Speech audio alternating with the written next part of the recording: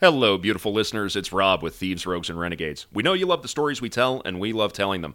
However, producing and hosting the podcast is not free, but there's a way you can help. Find us on Patreon. Our Patreon members get access to exclusive content, early episode releases, and all other sorts of goodies. Go to www.patreon.com/TRRpod for as little as $1 a month. Every cent we take in goes back to making the show bigger and better. Thank you, we love you, and as always, hold fast and enjoy the show.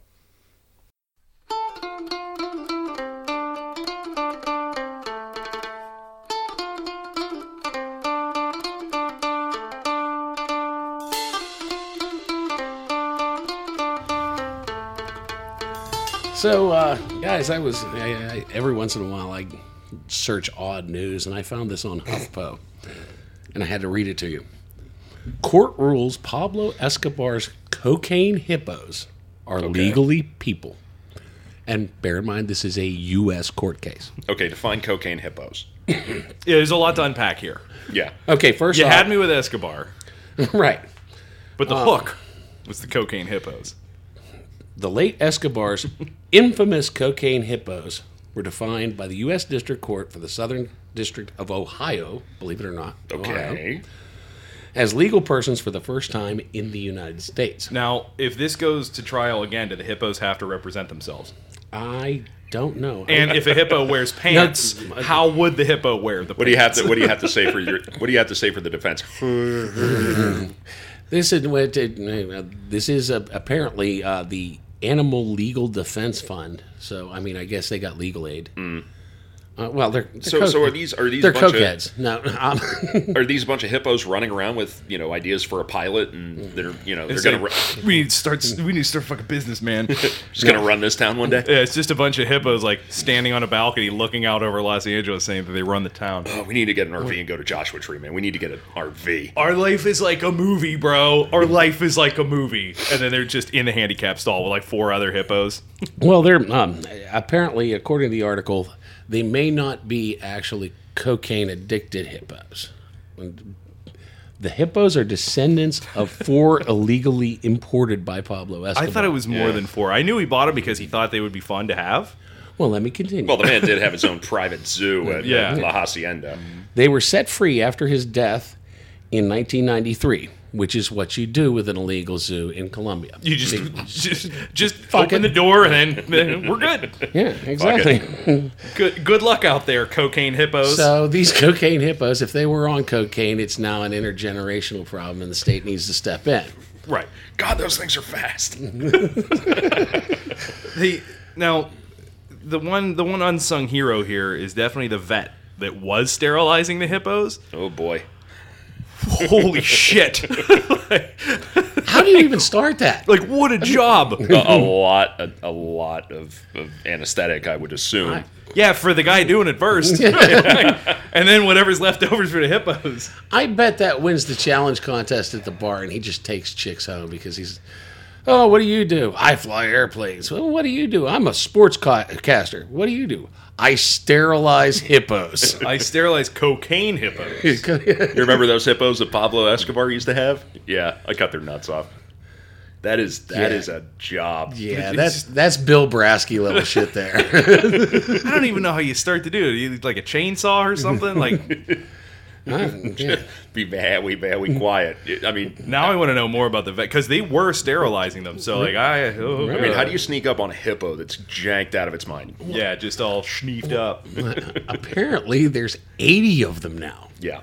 Can you imagine how fucking inbred they are too? Good Lord, imagine what they look like. I think I know who they look They like. all look like- I know who they look like. all He look like- surrendered to federal authorities yesterday. I was actually going to go all with West bulbous. Virginia Governor Jimmy Justice, but That's true. So, What is it with rich no people offense, Jimmy, buying exotic animals? yeah, I know. What That leads us naturally. which leads us naturally to our subject today. Welcome to Thieves, Rogues, and Renegades, everybody.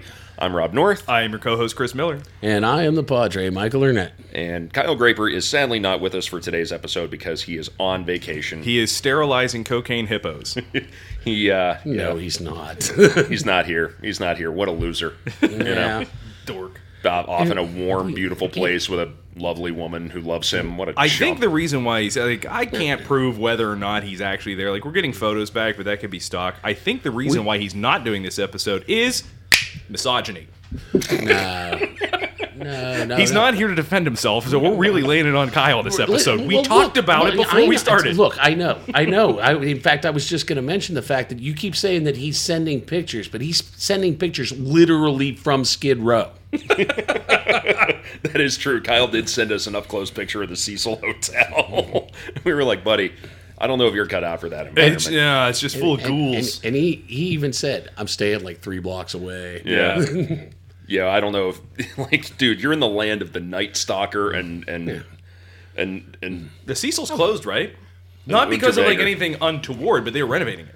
As far as I know, They're trying to make sure Yeah, that all the women are out of the cistern. Yeah. They opened it was just nothing but missing women. Like, By the way, damn it. I like how you thought that was in the 70s. Right? It's just like naturally. I was like, well, this fucked up thing happened in LA, so yeah, probably like the 70s. Did you watch the documentary? I did not. Okay. Obviously, I did not, Well, because that, I thought it was like explains 74. why. Well, that explains why, because It their had, like- primary suspect was a guy who did heavy metal covers on YouTube. But that has like real strong like Boogie Nights vibe. But Oh, dude, very much so. Yeah. I agree. But dude, you didn't even get the right century. Yeah. Not Yeah. even just the wrong decade. Right. The right Yeah, you century. were off I by just- about 40 years. But anytime anything weird happens in LA, like all the weird funny shit that happened was like whenever Tiki was big in LA. Yeah, that's true. Well, speaking of women going missing, and people going missing, and feral animals, Yeah, that, menageries. menageries and ill-gotten gains. That's all probably going to tie into our subject today, which is Imelda Marcos. The woman of a million shoes. I've been looking forward to this one for the last couple weeks. So Imelda Marcos, former First Lady of the Philippines, was known as a fashion icon and the public face of an authoritarian regime that in a very complicated time and place strode the delicate balance of the realpolitik while at the same time heading possibly the biggest kleptocracy the world's ever seen, and managing to also help head up a psychotically murderous and oppressive government to boot. She's known for having risen from a state of shame and fallen wealth to the greatest heights, then fallen back again, and then actually mostly risen again, Yeah. managing to avoid justice all the way. The main focus through the whole process being her decorative and her sartorial tastes. The best way I would describe this woman at the outset of learning about this is she's what would happen if Joel Osteen and Hillary Clinton had a daughter that married Donald Trump. Yeah, It's funny you say that because Imelda Marcos was very close personal friends with Donald Trump. Yeah, back in the early 90s. Yeah. Yeah. Who'd have thought that he would be associating with somebody who's under indictment constantly? And the only other person I know that Did owns you a just- solid gold toilet. Yeah. Did you just describe the entire White House administration from 2016 to 2020? Yeah. In a sentence. By the way, guys, I'm gonna lay You down leave the mooch out of this, you son of a bitch. as 3 white boys. I'm laying down a ground rule: no Filipino accents. No, absolutely not. Absolutely not. We're not doing it. I do have a Filipino friend. I should have brought him in this. But so before we proceed with the story today, I want to give honor to our sources. I use 2 primary sources for my research for this. We have the Marcos Dynasty, The Corruption of Ferdinand and Imelda Marcos by Sterling Seagrave, which is a hell of a name. That's a sweet name. That's a Sweet secret name. agent name. Yeah. And then we have The Conjugal Dictatorship by Primitivo Mijares, which is a term I've seen used to describe these two, Ferdinand and Imelda Marcos, quite a lot. And I think it works because this is not a dictatorship of one leader. It's a dictatorship of one official leader, but Imelda's really behind it, pulling a lot of the strings. And She's it's not also the only because one at work, was terrified to leave his house. yes. Well, Before we move on from sources, over the weekend I did watch the documentary Kingmaker. Oh, yes, by very Lauren good. Greenfield. Holy shit! I rented it. I wish I would have just bought it. Yeah. But yeah, it's good. oh my god! Yeah, it's one of those docs you can definitely go back and watch again. And then I ended up watching and it turns out that it's almost an hour long. It is an interview with Imelda Marcos and Ruby Wax, the British comedian. Well, I guess who's like American-born, yeah. American-born British comedian. Yeah, And it's obviously like a joke, but Imelda has no idea. No and clue. it's just Ruby Wax like nervously looking into the camera the whole time because like this woman has killed before. oh yes, Right. And it's just, oh man, Yeah. it is bananas. yeah. I've heard excerpts. I haven't seen the whole thing. Kingmaker is excellent. And It's the sort of documentary you watch. You invite friends over to watch. yeah, it's As far as my sources, I also the Kingmaker, and I got to give a shout out to a podcast, Just the Gist. It's an Australian podcast. I didn't know they did a It's very Marcos good. episode. Yeah, They're they super did fun. a Marcos episode, and It's it kind was, of a regional thing for the Australians. It's not Yeah. that far away. and oddly, they didn't know that much about it. Yeah. My second source is She covered Harvey Weinstein at length. I remember she was Yeah. super invested in that. I do remember that. Yeah. And actually, she mentions it in the Imelda podcast. She does updates on it. Did they know each other? I wouldn't be surprised. Would not be surprised. And my other sources, and I rarely get to say this on one of our things, the news at the time. Yeah, seriously. Yeah, Like, you're- we you're- all your remember biggest- this. Yeah. Well, your biggest source was being born in 1974. Yeah, exactly. But like we all remember the shoes, like distinctly. We all remember this.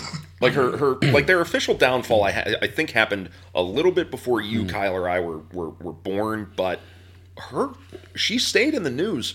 Well, she stayed in the She's news to the still present in day. the news. She's still in the news, but it like I remember as a kid seeing this woman on TV as she was dealing with court cases in in New York. Now, remember, I was a 13-year-old boy when the events that we will eventually get to happened. And some of these stories, they're going to sound ludicrous. Yeah. But I watched it on the evening news. This stuff actually happening at the Manila airport. Yeah.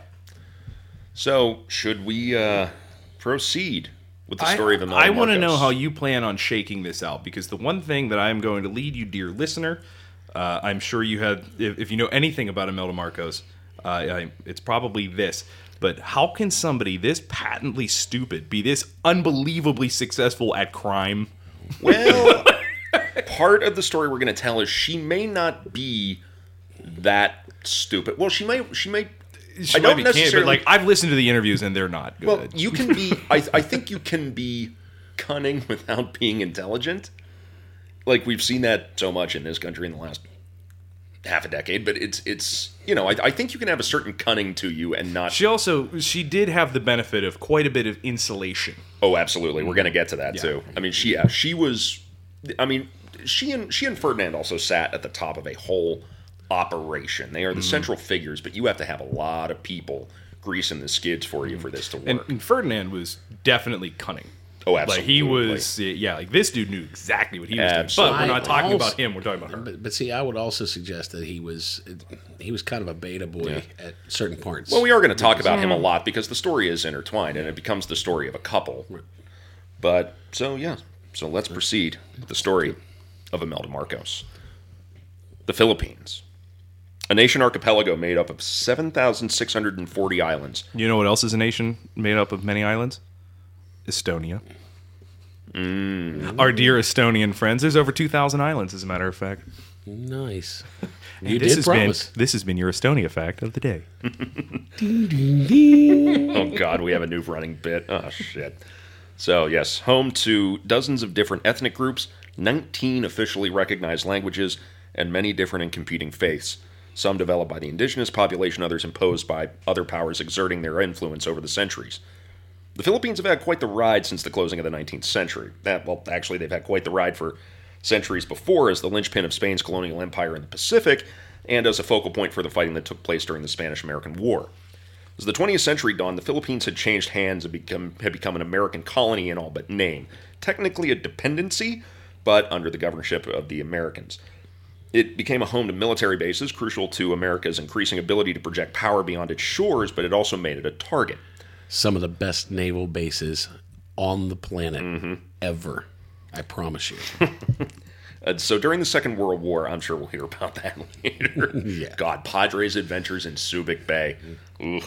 So during the Second World War, the nation suffered for 3 years under a brutal occupation by the Japanese, and it was savaged by the Allied efforts to retake the country in late 44 and 45. After finally achieving independence in 1946, the Philippines struggled to find its footing with free and fair elections and representative government, and the figures we'll be discussing today are central to that complicated journey that is still ongoing. It's hard to believe that United States military occupation didn't totally stabilize everything, and it was just great for all involved. Yeah, who'd have thunk it? Really breaks the track record. Yeah, exactly.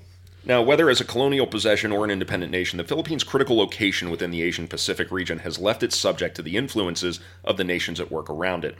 The colonial powers of the United States, the British, the French, the Spanish, the Dutch, always tried to exert soft or hard power, and then there was the pool of more local powers like the Australians, the Indonesians, to the south, and to the north, the Chinese, the Japanese, the Taiwanese, and several other Asian nations. During the years of the Cold War, special focus fell on the Philippines as it became a low-intensity battleground in the conflict between the efforts of the Soviet Union and China to expand international communism and the efforts to slow that spread by a coalition of nations led by the United States. Now, from the late 1940s onwards, in order to stop the expansion of communism and check the growth of the emergent red superpowers, the United States was willing to play ball with any leaders who would work to put down those sorts of Marxist movements in their country, and let's be honest, it led to us getting into bed with some real shit stains. At best, hideously corrupt, or at worst, willing to go at their own people with a near genocidal drive. Some of the figures we got on board with, from Ngo Dinh Diem in South Vietnam, Augusto Pinochet in Chile, to Papa Doc Duvalier in Haiti, were some of the biggest monsters to ever walk this planet. I don't believe our State Department would ever do that. No. I mean, that's like suggesting that that we gave Stinger missiles to the Mujahideen or something. That never happened. There was never a Tom Hanks movie about that. So, the couple that sits at the heart of today's story is well ensconced within these ranks. The regime of Ferdinand Marcos is one of the most corrupt to have ever existed, a combination of iron-fisted autocracy, organized crime outfit, and sheer lunatic depravity. It was Ferdinand who was the face and name behind the administration, the one who was officially in charge, but who have never gotten to the point that it reached without the influence of Imelda Marcos. Imelda Remedios Visitacion Trinidad Romualdez was born on the 2nd of July, 1929 in San Miguel, a neighborhood of Manila, the Philippine capital, the sixth of an eventual 11 children of Vicente Orestes Romualdez, a lawyer, and the firstborn child, of his second wife, Remedios Trinidad. At 1 day old, she would be baptized as a Catholic at the nearby Catedral de San Miguel y los Arcángeles, as was fitting her family's status. The Romualdez clan were wealthy and influential, and had been for quite some time, being one of the families that practically ran the island of Leyte. Now, they were proud of their status as mestizo anak para, or friar mixtures, those family lines that had started as the illegitimate children of Spanish priests. Vicente's older brother Norberto was an associate justice in the Philippine Supreme Court and would go on to become a member of the national legislature, and many other members of both sides of the family had influential positions either in local or provincial government or ran thriving businesses. However, everyone followed the lead of the family matriarch, Doña Trinidad, possibly one of the most powerful and influential women in the Philippines at that time. Nothing was done in the family that she didn't know about, and what she said went, which would make her quite the aspirational figure in young Imelda's eyes. It didn't take long, however, for the fortunes of Imelda's father to begin to wane. By 1931, his law practice was struggling, and he was hemorrhaging cash due to his massive family and trying to keep up a lavish lifestyle. And while the Romualdez clan at large was wealthy, they weren't exactly charitable to those who were feeling financial pressure. Imelda's parents actually separated for a time, with Remedios' kids living in a nearby convent, and they did reconcile, although to avoid further conflict, Remedios Trinidad and her kids, all 5 of them with one on the way, moved into the house's garage. However, after Imelda's youngest sibling was born in 1937, Remedios' health took a nosedive, and she never recovered from the trauma of the birth, and Imelda's mother died on April 7, 1938, when Imelda was only 8 years old. Now, a single dad with 11 kids, Vicente sold his lavish home and his law practice for pennies on the dollar and moved the family out of Manila back to the family's ancestral home in the city of Tacloban. They bought like a big multicolored bus, and they just sang their way there. Yeah, It's like, I have a plan. Yes, the city of Tacloban on the island of Leyte, to live a lifestyle that was easier to maintain. Now, this downfall of fortune was seen as a stain on the family's image, and the whole Romualdez clan, from Doña Trinidad on down, never let Vicente or the kids forget it, and neither did the students and staff at the boarding school young Imelda would attend as something of a charity case. Now, Imelda was an average student, nothing exceptional, except in the case of languages, where she had a particular aptitude. She had grown up in Manila speaking Spanish, but in the course of her time in Tacloban, she would learn the indigenous languages of Waray and Tagalog, along with English, Chinese, and French. Now, she was said to be proud and pompous as a girl, which I can't tell if that was a reaction to how people treated her because of her family's fallen status, or it's the reason they treated her that way. Well, one of the things that, and I could see why she would have, anyone in Philippine culture would have a particular adeptness for language. Mm-hmm. Because I was in the Navy with several Philippine friends, and one of the things that they discuss is the fact that the way the language of Tagalog is, people in the north can't understand people in the south of their own island. There's like 1,000 dialects. Yeah. Well, it's sort of like Britain. It's a ton of different, very distinct dialects crammed into a very small space. Right. It's essentially the same language, but if you hear somebody from London and somebody from Cumbria both speaking English, it sounds very, very different. Right. So try to have a conversation with somebody that's Creole. You're both speaking English, but I don't get it. Even Joe Dirt makes fun of it. Sorry, buddy. You like to see homeboys naked? Sorry, buddy. I don't speak banjo. Yeah. So on December 8th, 1941, when Imelda was 13, everything changed in the Philippines. In concert with the Kido Butai's massive strike on Pearl Harbor, the Japanese launched an invasion of the Philippines to wrest control away from the Americans, and as pretty much everyone who has a cursory knowledge of the course of World War II knows, it didn't go well for the Americans. By the end of April 1942, the Japanese had assumed full control over the country. What began was a brutal occupation that would see the Filipino population suffer heavily, caught between the Japanese garrison forces and the American-supported guerrillas trying to resist them. Hundreds of thousands would die before American forces would return to the area en masse in October of 1944, which would lead to the deaths of perhaps over 1 million more Filipinos in fighting over the next 6 months. Yeah, things in Manila did not go great for a very long time. No. That's why we have a guided missile cruiser named the Leyte Gulf. Mm-hmm. Now, Imelda and her siblings were pulled out of their boarding schools, and a good thing, too, because the Catholic-run schools became targets for Japanese forces, who killed or interned most of the staff, and often would take the girls for use as comfort women, quote-unquote, for their forces. Now, I couldn't You know that practice is still a thing? It's super upsetting. Do yourselves a favor and Google comfort women, educate yourself about it, and usually attach these articles as a charity that does something about it. Yes. So definitely look that one up. Consider donating. Yes. Now, I couldn't find much on how the Romualdez clan navigated the Japanese occupation in particular, as many of the records of such things were destroyed under the later Marcos government.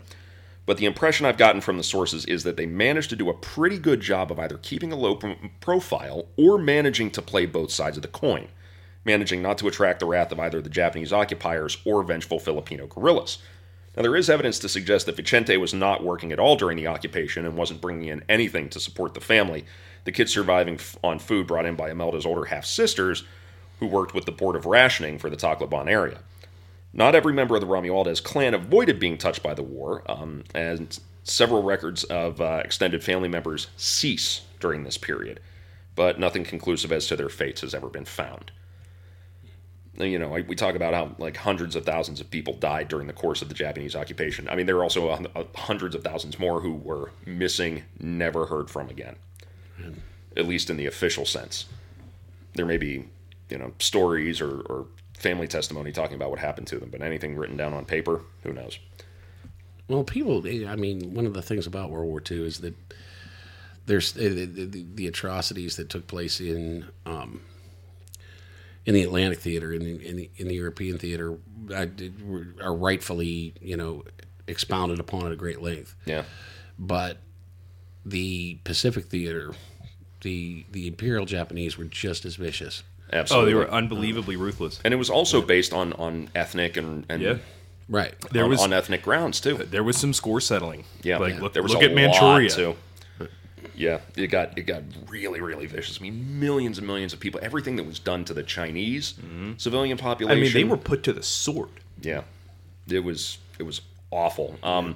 Dan Carlin's series Supernova in the Pacific, the first couple episodes specifically too, that deal with the lead up to the Second World War and the first year, deal with it very heavily. Right. definitely consider giving that a listen. So upon the arrival of American forces in late 44, Tacloban was among the first areas to be scoured of Japanese presence, and it didn't take long for Imelda's life to kind of get back on track. Her father was offered a position teaching at the local law school, and she entered high school a couple of years late, but that wasn't exactly controversial given the exceptional circumstances of war. She was exposed to American GIs en masse and to American entertainment, and she began idolizing the glamour of the women in the movies that the American forces would show to the local population. She began to aspire to some sort of public fame, casting her eyes towards the stage or screen, but it was her father's desperate desire to maintain a low profile that helped keep her down to earth. Now, Imelda found a job working in the high school library, but she was limited by her father's rules to buying only 2 new dresses a year and only owning 1 pair of shoes at a time. This is going to be an important bookmark. Those are things that she kept dear to her heart for the Yes. rest of her days. He also kept her away from most social events and after-school activities, causing this teenage girl, now yearning to be a part of something wider, to grow a bit of a chip on her shoulder. Now, by the time Imelda graduated high school at age 19 in 1948, she was beginning to grow more and more hopeful of leaving the stifling social environment her father had insisted upon, and in the meantime, her family was beginning to reemerge to prominence in the post-war, newly independent Philippines, including many family members serving in the national legislature and as head of the corporation set up to funnel American aid money into projects meant to stimulate the economy. Meant to. And early on, it actually did, that's that extension of the Marshall money did Plan. go. There was worked. quite a bit of hush money that fell to the people who were essentially installed in Yes. the Philippines. So the stage is set for people like Ferdinand Marcos. Yes. Things tended to work a little better when there was still a lot of more hands-on American management of those funds, like in-country.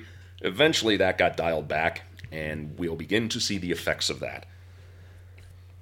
So, Imelda was admitted to St. Paul's College in Tacloban to pursue an education degree.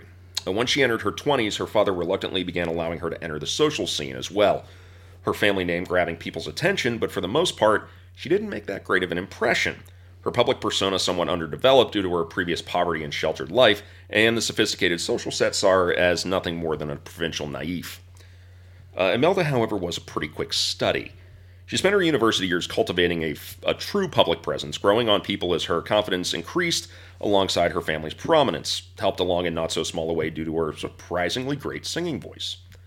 I don't know that I would call it surprisingly great. You can listen to it. Yeah. Have you listened to it? Well, is it recordings of her when she was younger? No. This would have been her probably. I mean, she looks to be like in her 30s. Mm-hmm. Because here's the thing, she was good until she started smoking. Well, Is she bad or is she Yoko Ono bad? there's a lot of Yoko influence in there. Okay. So, Yeah. But there are some earlier recordings of her from when she went on to study voice at Philippine Women's University that are actually not bad. It should also be noted that in the early 50s, whenever you get to finally see a lot of the pictures, like whenever she was at university and stuff, she was striking. She was a She was gorgeous young woman. striking. And Very beautiful. And she was 5'7", which... I mean, what was the average height for men in the Philippines at that time? Probably not 5'7". This became a bit of a sticking point. Yeah. in a few years. I think the average height was, from what I read, was like 5'4". Yeah. So she's not only was she significantly taller, like taller than everyone else, she was also gorgeous. I mean, that's one thing that the Imelda Marcos that we know now, super stern hatchet face. Like, this is not. of course. Even so, I mean, I saw a picture of her. I think from 2019, which is when she would have been 90. You know, there are women that you can look at and say, she's old now, but you could tell at one point in her life she was gorgeous. She still has a certain air of. So, by the time of Imelda's graduation, she had been elected student council president and had run through a pretty large set of potential suitors, none of whom her father found acceptable. But it was time for her dad's little baby bird to leave the nest, since everyone was convinced that Imelda's talents were being wasted in Tacloban. So just shy of her 23rd birthday, Imelda moved to Manila, living with the family of her cousin Danielle, who had just become Speaker of the House of Representatives. So a position of very great influence indeed.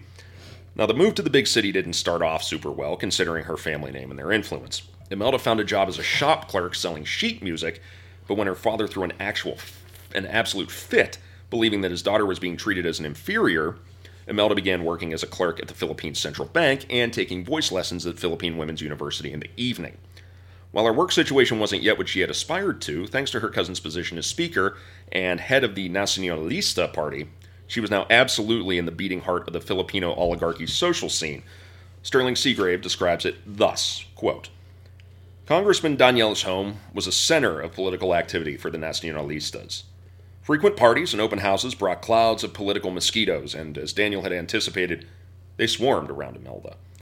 Many were members of the oligarchy, some the sons of billionaires, their lawyers, their generals or colonels, with a sprinkling around the edge of the lower castes, people who knew how to do things with their own hands, doctors, architects, columnists, and so on. I don't know that I've ever heard an architect described as somebody who can work with their hands. I don't know that I've ever heard an architect described as that. No. Of the 400 families... There was Mike Brady. Yeah. Of the 400 families who owned everything in the islands, many were represented here. Self-important men in embroidered barongs opened at the throat, sipping cocktails while their heavily armed chauffeurs and bodyguards sweated in the tropical night outside, grinding out cigarette butts with their steel-tipped stomping shoes.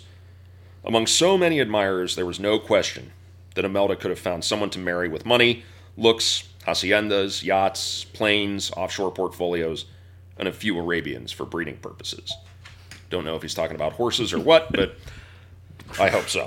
Oh my God! And you didn't want me to go with that. You can't just what is serve one up to them like that. What is it with women in power and horses and breeding? I mean, Catherine the Great. I'm just hanging. Said Arabians. I was like, oh God, here we go. I knew I'd get it in there. I told you that guys. was a softball, man. My supporters, my Patreon people, you know I'm here. I'm not going to lie. Part of me picking that quote was not only what it described, but the fact that it did mention horses, breeding, and shoes. Just a softball, man. So in 1953, Imelda ran a campaign to be chosen as Miss Manila, in which she bypassed all the usual channels of application and used her family's influence on the main arbiter of the contest, the mayor of Manila, who, it's worth noting, would die of a sex-fueled heart attack in a few years with another Miss Manila contestant. Nice. Good for him. Yeah. So plenty of those... What a way to go. It's the American dream. So plenty of those around her had her convinced that she was a shoo-in to win, but there were plenty of other people who weren't so convinced, believing that she was immature and had rough taste in fashion and entertainment. Now, Imelda chose to ignore the naysayers, and her belief in her own appeal would go on to feed her own self-image for the rest of her life. Even after she lost the Miss Manila contest to another young woman, she convinced supporters... Yeah, a couple of the judges just decided that, no, she won. It was the Russian one. Well, yeah. And by the way, you know how she lost it? This is apocryphal. She didn't say, I want world peace. So even after she lost the Miss Manila contest, she convinced supporters to file an appeal of the decision, citing voting irregularities and possible fraud. This is all starting to sound kind of familiar. Right. The mayor decided that fraud and beauty pageants and presidential pardons. Well, I mean, and it's not that appointments? kind of beauty pageant. She was like 23. Yeah. She was 13. Now we're talking. Yeah. Now, even after... So the mayor decided that the best course of action was to send both Imelda and the actual winner to the Miss Philippines contest, which caused quite the scandal. And the two winners, and of the two winners present from Manila, neither won the title of Miss Philippines.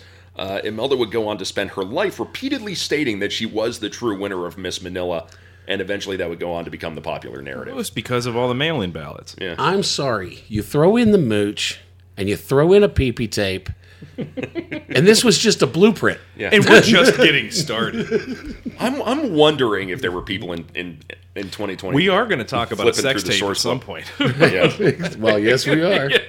So, on April 6th, 1954, everything would change for Imelda. Now, she had gone to attend a budget hearing at the House of Representatives, sitting in the gallery with members of her family, when she caught the eye of a congressman from the Liberal Party. He asked a journalist friend to introduce him to the attractive young woman, after making sure that he was at least an inch taller than her. It had to be an inch. He watches her walk through a door and then hurries over to it and stands next to it, does the hand on the door damn thing. He's like, I got it. Yeah, the sources don't really say how he got his journalist buddy to prove that she was 5'7" or less, but yeah, I don't know. And that's when Imelda met Ferdinand Marcos. So Ferdinand Emanuel Edralin Marcos was born on September 11th, 1917, in the province of Ilocos Norte, in the very north of the Philippine North Island of Luzon. His father Mariano was a lawyer and a congressman, his mother Josefa a schoolteacher. He grew up privileged and was well educated, excelling as a student and as an athlete, particularly as a boxer and wrestler, and he went on to study law, registering the highest bar exam score in his class at the University of the Philippines in 1939. This is a matter of actual record, not altered records that would happen later on. So this is quite remarkable considering that in 1938, Ferdinand was arrested and tried for the assassination of his father's main political rival, who had been killed by a rifle shot through the window while brushing his teeth the day after defeating Ferdinand's dad for a seat in the legislature. Now, Ferdinand was found guilty and received a death sentence, but the case was appealed within the Philippine Supreme Court, and all involved were acquitted due to lack of evidence. So Marcos had attended ROTC in college, and when the reserves were called up in June of 1941, when tensions with Japan were growing, Marcos joined the armed forces in the Philippines as a third lieutenant, which is a little weird because technically the Filipino forces were part of the U.S. military, but third lieutenant is a rank that's never existed in the U.S. military. So, I don't know. I don't know. But Ferdinand actually did see combat during the Japanese invasion, though how much he saw and how intense it was is a matter of long debate later on. Now, he was captured in April of 1942, but unlike most Filipino soldiers who suffered for years in Japanese POW camps with horrific loss of life, Marcos was released in August of 1942, which is suspicious as fuck. So it's likely that he was... There's only usually one way you get released from a prisoner of war. Yeah, it's likely that he was released due to his father's cooperation with Japanese forces, and this is borne out because Mariano Marcos was killed by Filipino guerrillas in May of 1945 for collaboration by being disemboweled with a bolo machete and then torn into multiple pieces after being tied to 4 water buffalo being pulled in different directions, with his head and his torso left tied to a tree, with a sign around his neck laying out his crimes against his own people. Now, Ferdinand would rejoin the U.S. forces in late 1944 when they returned under MacArthur, and then would leave the Army in May of 45 with the rank of Major, which is right up there with Dick Winters in terms of climbing the ranks that fast. So, in 1949, Marcos was elected to his father's old House of Representatives seat where he would serve 3 terms and earn a place on several committees. It was in one of those committees in 1954 that he and Imelda met. Now, there was one problem. Marcos already had a common-law wife since 1947 named Carmen Ortega, with whom he had 3 children and 1 on the way, and the 2 had become officially engaged the previous autumn. We don't really know what happened to Carmen and the kids, but it seems that he just kicked his pregnant partner and his own kids to the curb, agreeing to pay under-the-table child support in exchange. Ferdinand was completely smitten with Imelda, and in the next few days, which happened to be the start of Holy Week... I would go so far as to say... he gets pretty stalkery. A little bit, yeah. Yeah, this is like but creep level stalkery. He did propose marriage after 20 minutes. They talked for 20 minutes. He proposed to her, and she was like, "You're married, though." Yeah. So, at least she did pump the brakes on it. And it's not because she wasn't into the dude. I mean, but they stayed in the same place for 2 weeks. Well, he every day. Well, I mean, the thing is, too, like... he drove her. You look at old photos of him from the late 40s, early 50s. He's a handsome cat. Oh, absolutely. They were a very attractive couple. Yeah. But it wasn't because, she wasn't turned off at the fact that he was married. You just can't be double married. Yeah. Like, that was the only reason. Like, yeah, I'll marry you, but, like, I can't. Yeah. But so in the next few days, which happened to be the start of Holy Week, which is a big deal in a mainly Catholic country like the Philippines, Marcos followed Imelda up to her family's holiday home. He drove her there. Booking a room in a nearby hotel and visiting her daily, showering her with gifts and flowers. Now, this is starting to sound like all of our grandparents. So how'd you meet Grandma? Well, I just annoyed her and wouldn't leave her alone until she finally gave up. Yeah, but they didn't annoy her for a week. At her family's vacation home. Generally didn't propose after 11 days. That kind of reads like 20 minutes. Yeah, that kind of reads like a Hughes movie, though. Yeah, it kind of does. Yeah, a little bit. You kind of expect Molly Ringwald to be in there somewhere. Yeah. So it was on Good Friday that he appeared at the family home, interrupting festivities with a marriage license, pleading with her to sign the agreement and seal things up. It had been 11 days since they met. That is What can you say? They wanted to be fucking. that's a move. When do you get people that age when they don't want to be fucking? So Imelda's father threw an absolute shit fit, as you would expect, and the rest of the family wasn't exactly thrilled at the circumstance. But you know what? She signed it anyway. She caved because she realized, oh, he's not married anymore. Right. Fastest divorce in history. It didn't involve a fatality. Right. So the following day, April 17th, 1954, the two were secretly married by a judge. A church wedding followed only after a resigned Vicente finally gave his blessing to the marriage via telegram the next day after the couple eloped on a honeymoon. That is, you can hear the sigh of resignation. So, returning to Manila, the couple set about the business of starting a family, and it didn't take long. In November of 1955, Maria Imelda Josefa, known to everyone as Ime, was born, followed in September of 1957 by Ferdinand Jr., known as Bong Bong, Bong bong. and Maria Irena Celestina, simply known as Irena, in September of 1960. Now, in the 1959 elections, Ferdinand won a seat in the Filipino Senate, becoming the Senate Minority Floor Leader only 6 months later, and party president of the Liberal Party starting in 1961, followed by becoming Senate President at the start of 1963. Now, Marcos' meteoric rise within Filipino politics ran in concert with growing political power and influence, which brought with it a lot of backroom dealing, and with it a fact of life in Filipino politics in the 1950s and 1960s, corruption. So, as bad as things were here in the U.S., in the Cold War years in the Philippines, it's as certain as death and taxes, political corruption at that level. So, Absolutely. fueled by American aid money, it was the greasing of palms that got things done, and this palm greasing started to fill the Marcos family accounts better than Ferdinand's Senate salary ever could. As his power grew, he had a hand in more and more of the mechanisms of state, and this meant more and more ways to skim small amounts of money at a time into his own pockets. Now, in 1965, Ferdinand made the decision to run for president of the Philippines. He ran on a populist message, claiming that he was the most decorated soldier from the Philippine forces in World War II, claiming 27 different medals, including the Distinguished Service Cross and the Medal of Honor. And he had in real life received 5 relatively minor decorations. I mean, which aren't to be sneezed at. It means you did your job and you served with honor. But yeah, there's a gulf of difference between that and the DSC. Yeah. So Imelda was going to be a crucial part of this campaign, as the spouses of candidates so often are, but Ferdinand's campaign managers advised her to play up her humble background and to dress simply, avoiding ostentation, so as to appeal to poorer voters. Imelda immediately popped up both middle fingers and told them all to go suck it, and she was going to do things her way. She spent tens of thousands of dollars on new clothes and jewelry for the campaign, and attended every campaign appearance in the finest stuff she could muster, appropriating campaign funds to hire professional hairdressers and makeup artists so she could look her best no matter where she went. For the entirety of her life, and to this day, she says the same thing, and that it was her looks, her lifestyle, that meant more to the Filipino poor than anything else. I still don't, and we'll get into this later, but I still don't, I don't get the attraction to Marcos. But it's there. It's there. Well, I mean, It's there. in Leyte, there's still actual shrines. Yes. There's not just what I'm photos saying, of her and yeah. things. There are shrines with candles burning. Right. Well, it seems that there's this universal thing of why do people who don't have a pot to piss in or a window to throw it out of feel that these people of intense privilege best represent them? And why do people of privilege think that that's the best way to represent them? Mm-hmm. Right.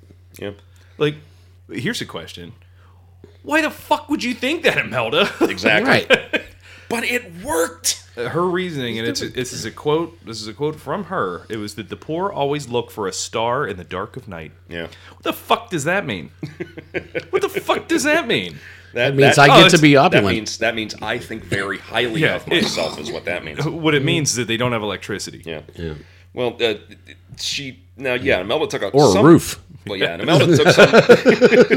Imelda took some flack for this, but she did push back, saying that she was merely an admirer of beauty. that beauty was God's love embodied. I mean, she would really turn on the religion when she talked about beauty. She believes all this shit too. That's That's the thing, is she does believe her own bullshit. But she was saying, but she summed up summed up everything pretty well when she said to a journalist during the campaign that, quote, "It is shallow people who think beauty is frivolous or excessive. If you are bringing beauty and God, you are enriching the country. Rice feeds the body, books feed the mind, beauty feeds the soul. It is the one thing I can really be proud of and to stand tall with in the world." That's kind of revealing of, Do you remember the last series we did where there were a bunch of people standing over their own feces and just smelling it? shades of that. This is that. This is truly masturbatory. So whatever the flaws in her methodology, it worked. Marcos was elected as president by a pretty hefty margin, and Imelda was now the first lady of the Philippines. Now, this position came with a pretty lavish lifestyle, but it wasn't going to be enough. However, the new position presented a golden opportunity. In the Filipino political system, there is a great deal more investment in executive authority than there is in the American system, or there is supposed to be in the American system at least. And this allows for a greater exerting of control by the president over economic decision-making. Instead of their position as head of state and his spouse reining their acquisition of wealth in through less than honorable means because of their national exposure, Ferdinand Marcos's new position allowed both of them to really turn on the jets. So while Ferdinand was the one making the political decisions, it was said that the one really holding the reins on their efforts to hoard more money for themselves was Imelda. Not only through her constant desire for more and more expensive things, but also because she was smarter than a lot of people gave her credit for, I believe. She picked up on things quickly, and she was pretty good at working these efforts into government procedure to hide them. Ferdinand was a greedy man, but if he didn't have Imelda in the driver's seat on this, he would not have succeeded in stealing as much as he did. Now, in America, the Johnson administration was seeking more help on the ground in Vietnam, and reports that state that a $25 million direct payment to the Filipino government in 1966, the same year that the Marcos government committed 3 battalions worth of troops to operations in South Vietnam, there's no record of the receipt of this payment on the ends of the Filipino government, meaning that it's likely that this money was funneled in its entirety directly to the bank accounts of the Marcos family. So unrest was in the later part of the 1960s, unrest started to grow in many parts of the Philippines, including the launching of the Moro insurgency, which has been ongoing since 1968. Communist agitators were beginning to make their presence known in the Philippines, being sponsored by the Soviets, China, North Korea, and Vietnam in order to undermine the support system for America in the Vietnam War. These groups were secretly training guerrillas in the Philippine wilderness and were working to spread the message among the poorer sections of Filipino society. Acts of violence, including shootings, beatings, robberies, and bombings, began to tick up. Now, in 1969, Ferdinand won a second term, having spent $50 million on his campaign and projects meant to reinforce it, about half of which went directly back into his own pocket. Wasn't that about the time that Imelda was walking around in poor neighborhoods handing children $100 bills and still... Yep. So that they would love her. Yeah. You know she still does that, right? Mm-hmm. Yeah. So his second term, which is meant to be his last, according to the Filipino Constitution, was kicked off by a massive economic overhaul. And what the center of this overhaul was the greed of the Marcos family. Controls on the Filipino peso were relaxed, which immediately led to a jump in inflation, and the regime began taking out billions of dollars in foreign loans. And they say as little as 10% of this money actually ended up being pumped into the Filipino economy. That is a 90% wastage on corruption. That is incredible. Even by other standards. Yeah. Right. That's like Al Capone. Yeah. Yeah, that ain't...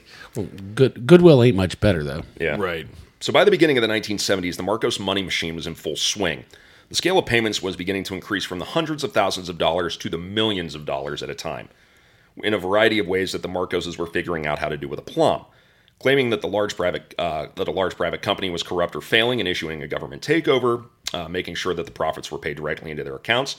They would create state-owned monopolies. They would create false provisions or appropriations on spending bills so as to skim money from tax revenues and aid packages, and laundering the money through a series of shell corporations and stashing it in accounts all over the world, or purchasing assets like jewelry, paintings, jets, or just plain old bars of gold. Pampers? Well, That'll come up later. Eventually. yeah. So now that Imelda had the money to acquire it, she was at the cutting edge of fashion, buying gowns, bags, and shoes that you or I would look at the price tag and become sick to our stomachs.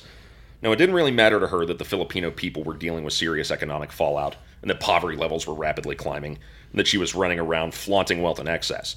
She was sheltered from the lion's share of people's discontent and her attitude about showing off such wealth when surrounded by grinding poverty. And her attitude was one that sat astride a mix of willful ignorance and self-importance.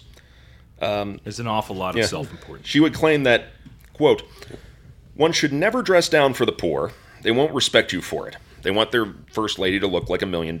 And as you said earlier, Chris, that Filipinos want and deserve beauty from me. I have to look beautiful so that they have a star to look at from their slums."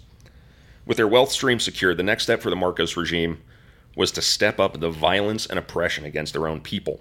And much like stashing away ill-gotten gains, they would become very good at this. But we'll talk about that after we take a short break. Life is too short for bad cocktails. A good party can be a great party with a signature drink and the right bartender making it.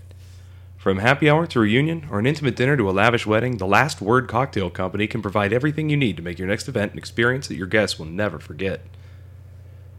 The Last Word offers in-person and virtual cocktail classes for both groups and individuals to up your game and teach you the techniques to make the perfect libation. You can learn the art of the Manhattan, the elegance of the martini, and any of the classics from pre-prohibition to modern. When you throw a party, why throw a bad party?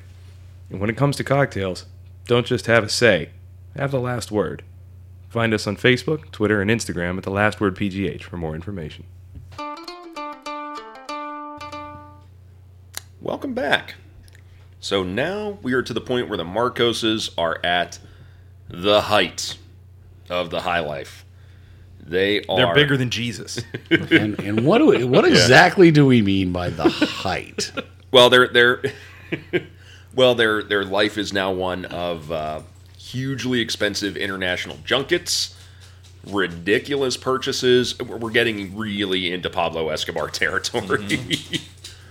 Yeah, there was a point where, if we're telling stories, Sotheby's was going to have an auction of $5 million worth of antiquities and art and things like that. And remember, $5 million in the late 1960s, a lot different than it is now. Yeah, about 15 million today. 50 million, or 50 years later, yeah. So Imelda decides she wants that. She calls up Sotheby's. I can't remember what they were selling at that auction. It was probably art. She was buying a lot of art at this point. It was mostly art. I mean, she had the art collection was unbelievable. Huge. Originals from everyone, like from Michelangelo to Picasso to like Renoir, like an amazing art collection. It was like the goddamn Louvre. Yeah. She calls up the premier auctioneers in the world to this day and says, "I want that. Cancel the auction." Cancel the auction. And they did. Well, there's another story too about they were on a junket to Rome. I know this is one of your favorites. This is my personal favorite, even better than kidnapping the Beatles. But they kidnapped the fucking Beatles. We'll come back to kidnap Chris's story first, then we'll get around to them kidnapping the Beatles. So this is whenever she was still buying art, and as it turns out, probably shoes. Mm-hmm. In Rome, and whenever the plane takes off, and it was over Saudi Arabia. They were over the Arabian She Peninsula. goes, "Oh shit! I forgot to buy cheese. Turn the plane around." And they were like, and the pilots were like, "What?" They're like, no! Turn the plane around. I got to go get some cheese. Yeah.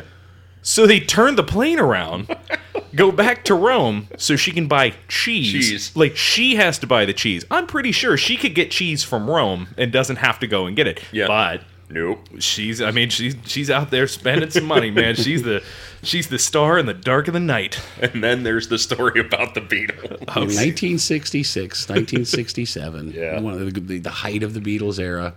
They've toured Germany. They've toured Japan. They show up in the Philippines. Well, apparently, was it the day after that they got there? Well, she announced that the Beatles would be playing a private show at their house. Which, unbeknownst to the Beatles, so John Paul, so John Paul, George, and Ringo, they're sitting in Manila and they're hanging out, writing songs about an octopus. Yes, well, that's what you do when you're on LSD in the Philippines, or so I've heard.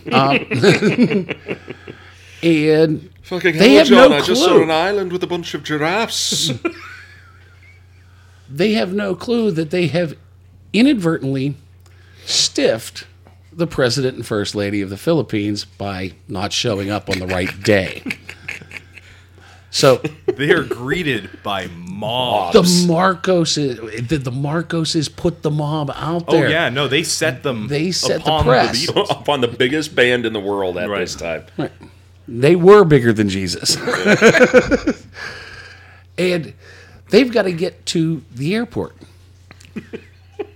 Here's the problem. They needed a military escort, Yeah. and they got it. But the military escort Took 'em right was back to the- loyal, Took 'em To the Marcos. Right back to the presidential palace. and they still didn't play. No, they had to flee the country and they had to leave all their stuff. Right. They had to abandon all their stuff and just Yeah. flee the country.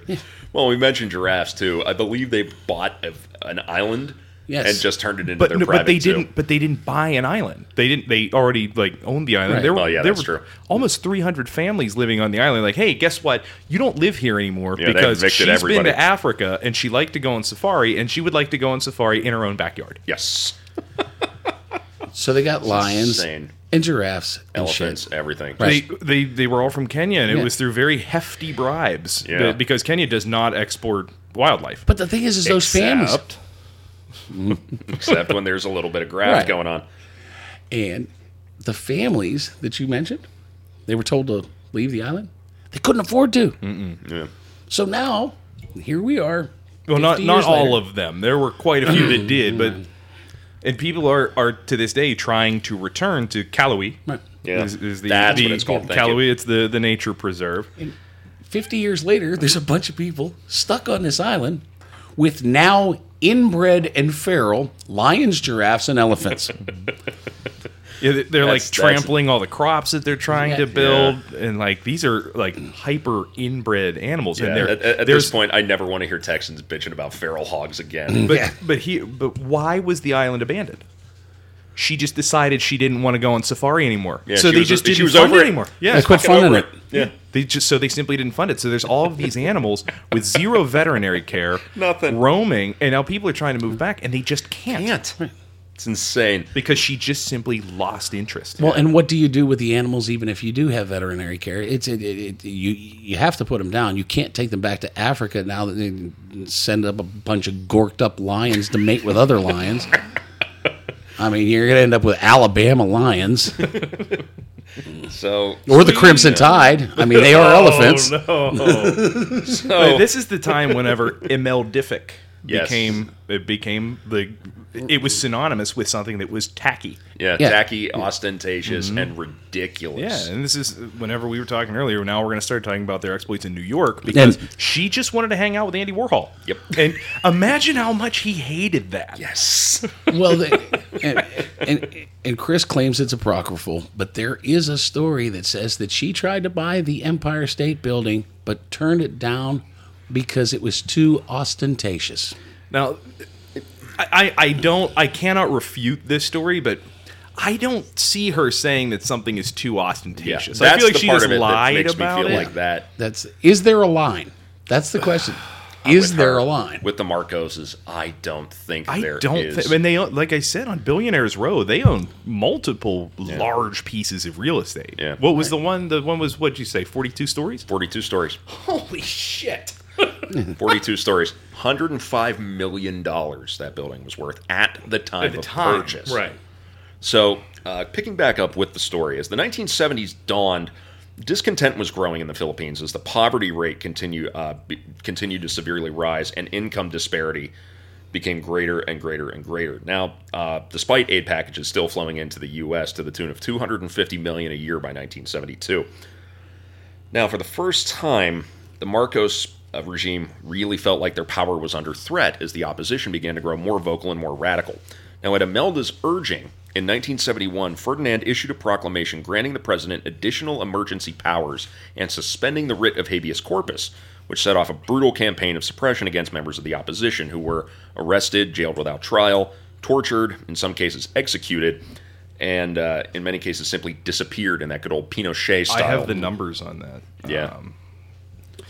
Whenever they started, after he enacted martial law, the first thing they did was strip democratic rights. They shut down all but one newspaper. Yep. I don't know how many there were, but probably quite a few. Yeah. Right. There was one newspaper, 70,000 incarcerations, 35,000 people were publicly tortured, Publicly. and 3,500 were publicly executed. And after you were publicly executed, they just left you where you were dead. Yep. Right. As a warning. Yeah. Yeah. So later in 1971, a constitutional convention was declared to be held the next year, prompting a reorganization of the Filipino government. And what the Marcoses, particularly Imelda, pushed for most was the repeal of the two-term presidential limit. Now, the convention, however, took a major blow when it was revealed that Imelda had been running a payola scheme, bribing delegates to vote in favor of the changes that she and Ferdinand wanted, particularly that which would keep her as First Lady. Realizing that they were likely to be removed from their position by these term limits, but not willing to relinquish power, Imelda put a little thought into her husband's head. They had the opportunity, with civil unrest growing, evidence of Marxist movements in the country plotting the overthrow of the Marcos regime, and a series of bombs had been set off in Manila over the course of 1972. One provision, brought about simply through executive order thanks to the new application of emergency powers, could keep them in power, and on September 23rd, 1972, as you said, Chris, Ferdinand Marcos, with Imelda at his side in a $10,000 dress and wearing a necklace with a 54-carat diamond hanging from it. It was a pink diamond. Yeah. That she bought in Rome, of all places. Signed proclamation number 1081, declaring martial law throughout the entire country. Congressional procedure was suspended, freedom of the press was rescinded, journalists became a target of suppression efforts as well as opposition figures, and the presidential term limits were removed from the Constitution by Marcos's executive order. So now he just signed into law being president for life. And the Philippines is now officially a dictatorship. Now, the Marcos began spinning the imposition of martial law as part of the Bagong Lipunan, or the New Society. Massive propaganda efforts were instituted to support this effort and sell it to the people, including the creation of a youth organization to promote the new ideology. And teenagers were encouraged to attend camps that had them doing hard volunteer labor while receiving indoctrination, common to a lot of authoritarian regimes. A referendum was called in early 1973 on the martial law decree, but voting percentages were minuscule, and the continuance was approved with a claimed 90.88% of the vote cast in favor of continuance of martial law, in what is probably one of the biggest cases of voter fraud ever brought about. There is no voter fraud. That only happens in Arizona Yeah. and Pennsylvania, Wisconsin, Michigan. Michigan. Yeah, what are they Georgia. claiming? All 50 states now? Probably. California and their Yeah, see, snap election. Yeah. See, that wouldn't happen in the Philippines if they had the Stop the Steal rallies. They're just waiting for JFK to come back. See if JFK would have been there. They need their own Four Now, was Seasons this Total before- Landscaping. Now, was this before or after he made the propaganda movie? The propaganda movie was, I believe, 1973. That was sort of, I've declared martial law, but here's why. That was sort of the. That was sort of the. With The what's big her release Dobie, of- Dobie Evans? Is that the name? Dovey. Oh my goodness. It wasn't Evans. It's an American. She was an American actor. Yeah. Correct. Actress. It was Dovey. Oh my goodness. Well, so you look it up. I'll continue. So, yeah, this set off the darkest period of modern Philippine history, and quality of life for the average Filipino continued to plummet. Food rationing was imposed, and even that began Dovey to fail. Beams. Dovey Beams, Dobie thank you. Beams. And even that began to fail eventually, and starvation began to set in. And the measures to suppress dissent became more brutal by the day. As you mentioned, Chris, you gave some details. People being publicly executed, and they would just leave you. Mm-hmm. So, however, this was the 1970s, and international news coverage was getting better and better. Those watching in America were curious as to what was going on, but nobody saw the need to intervene. And in fact, the U.S. government was going out of its way to maintain good relationships with the Marcos regime and kept up ever-increasing aid payments because, hey, they were anti-communists. Now, what all... This is such typical American. Nothing happens unless it happens here. I mean, we were talking about the solar eclipse here a few years ago. Yep. There's 4 total solar eclipses a year across the world, but this one was going to be the world's end because it was going over Kentucky. Man, we're going to show up there and be worshipped as gods. This is also why Ferdinand Marcos had refused to leave. It's why his first lady was the elder statesperson at the time, because he was afraid he was going to get whacked. And as it turns out, when the cat's away, the mouse will play. Yeah. Well, he was technically he was getting whacked. So he was quite the philanderer. Yeah, he had at least one illegitimate child. Reports range from 1 to 11. Yes. That's a difference. Yeah. 1's an oopsie, 11 is a trend. So, what also happened over the martial law years was Imelda becoming an international media darling. Now, her glamorous dress and ostentatious manner garnered her a lot of attention, and journalists the world over were falling all over themselves to interview her. Some of the more confrontational journalists did confront her about her family's obvious staggering wealth in a country where the people were so poor and the salary of the president was supposed to be far more modest than what was being displayed. $13,900 per year. Yeah. And this is at the time whenever Filipinos were making about $2 a day. Yep. Right. Now, Imelda began to spin the narrative in one particular way, relying on the semi-folkloric story of a vast wartime treasure known as Yamashita's gold. This is so fucking stupid. This is the emperor's not wearing any clothes moment. This is not apocryphal because you cannot make this shit up. Yeah. Now, the story of Yamashita's gold alleges that more than 6,000 tons of gold bullion looted by the Japanese from their various conquests across the Asia-Pacific region have been transported to the Philippines for safekeeping, and they have been stashed in a series of tunnels and vaults around the country by General Tomiyuki Yamashita, commander of the Japanese garrison forces. This part I can believe. 6,000 tons, I'm not sure, but the stashing of valuable goods, I can believe that. But the stashing of valuable goods happens all the time, no matter what. All the time. All the time. And it's happened in pretty much every conflict. I mean, especially in all the ones we talked about. Well, look at all the art they found at the bottom of in the basement of Hitler's Eagle's Nest. Yep. So Marcos had some of it. She bought some of it. She was a history buff. Yeah, exactly.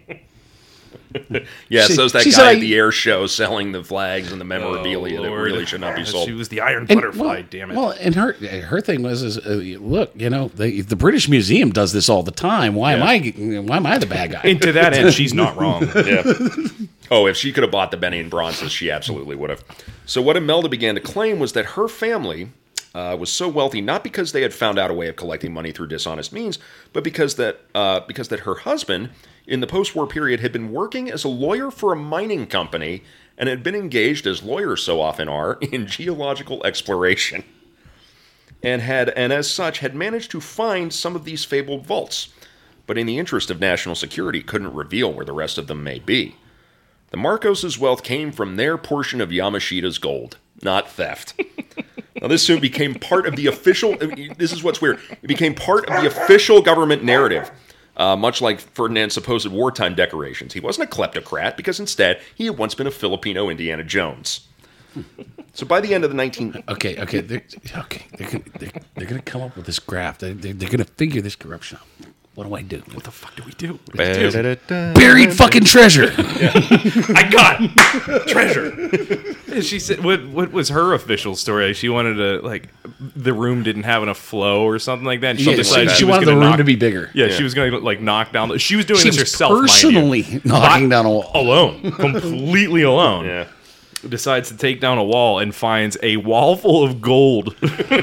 Not just gold. Let's go back to alchemy. Gold buried, coated in lead to be hidden. Oh, Jesus Christ. I didn't know that part. So by the end... Secret gold. Wizard money. So Wizard not only money. did she find these giant bricks of lead, she's like, well, I better scratch these. Yeah. If Ferdinand didn't know anything about him, she'd have freaking brought up Gandalf. I saw a white wizard. It was either that or beanstalk beans. Bring me a wad and sapphire. So by the end of the 1970s, millions were turning into billions.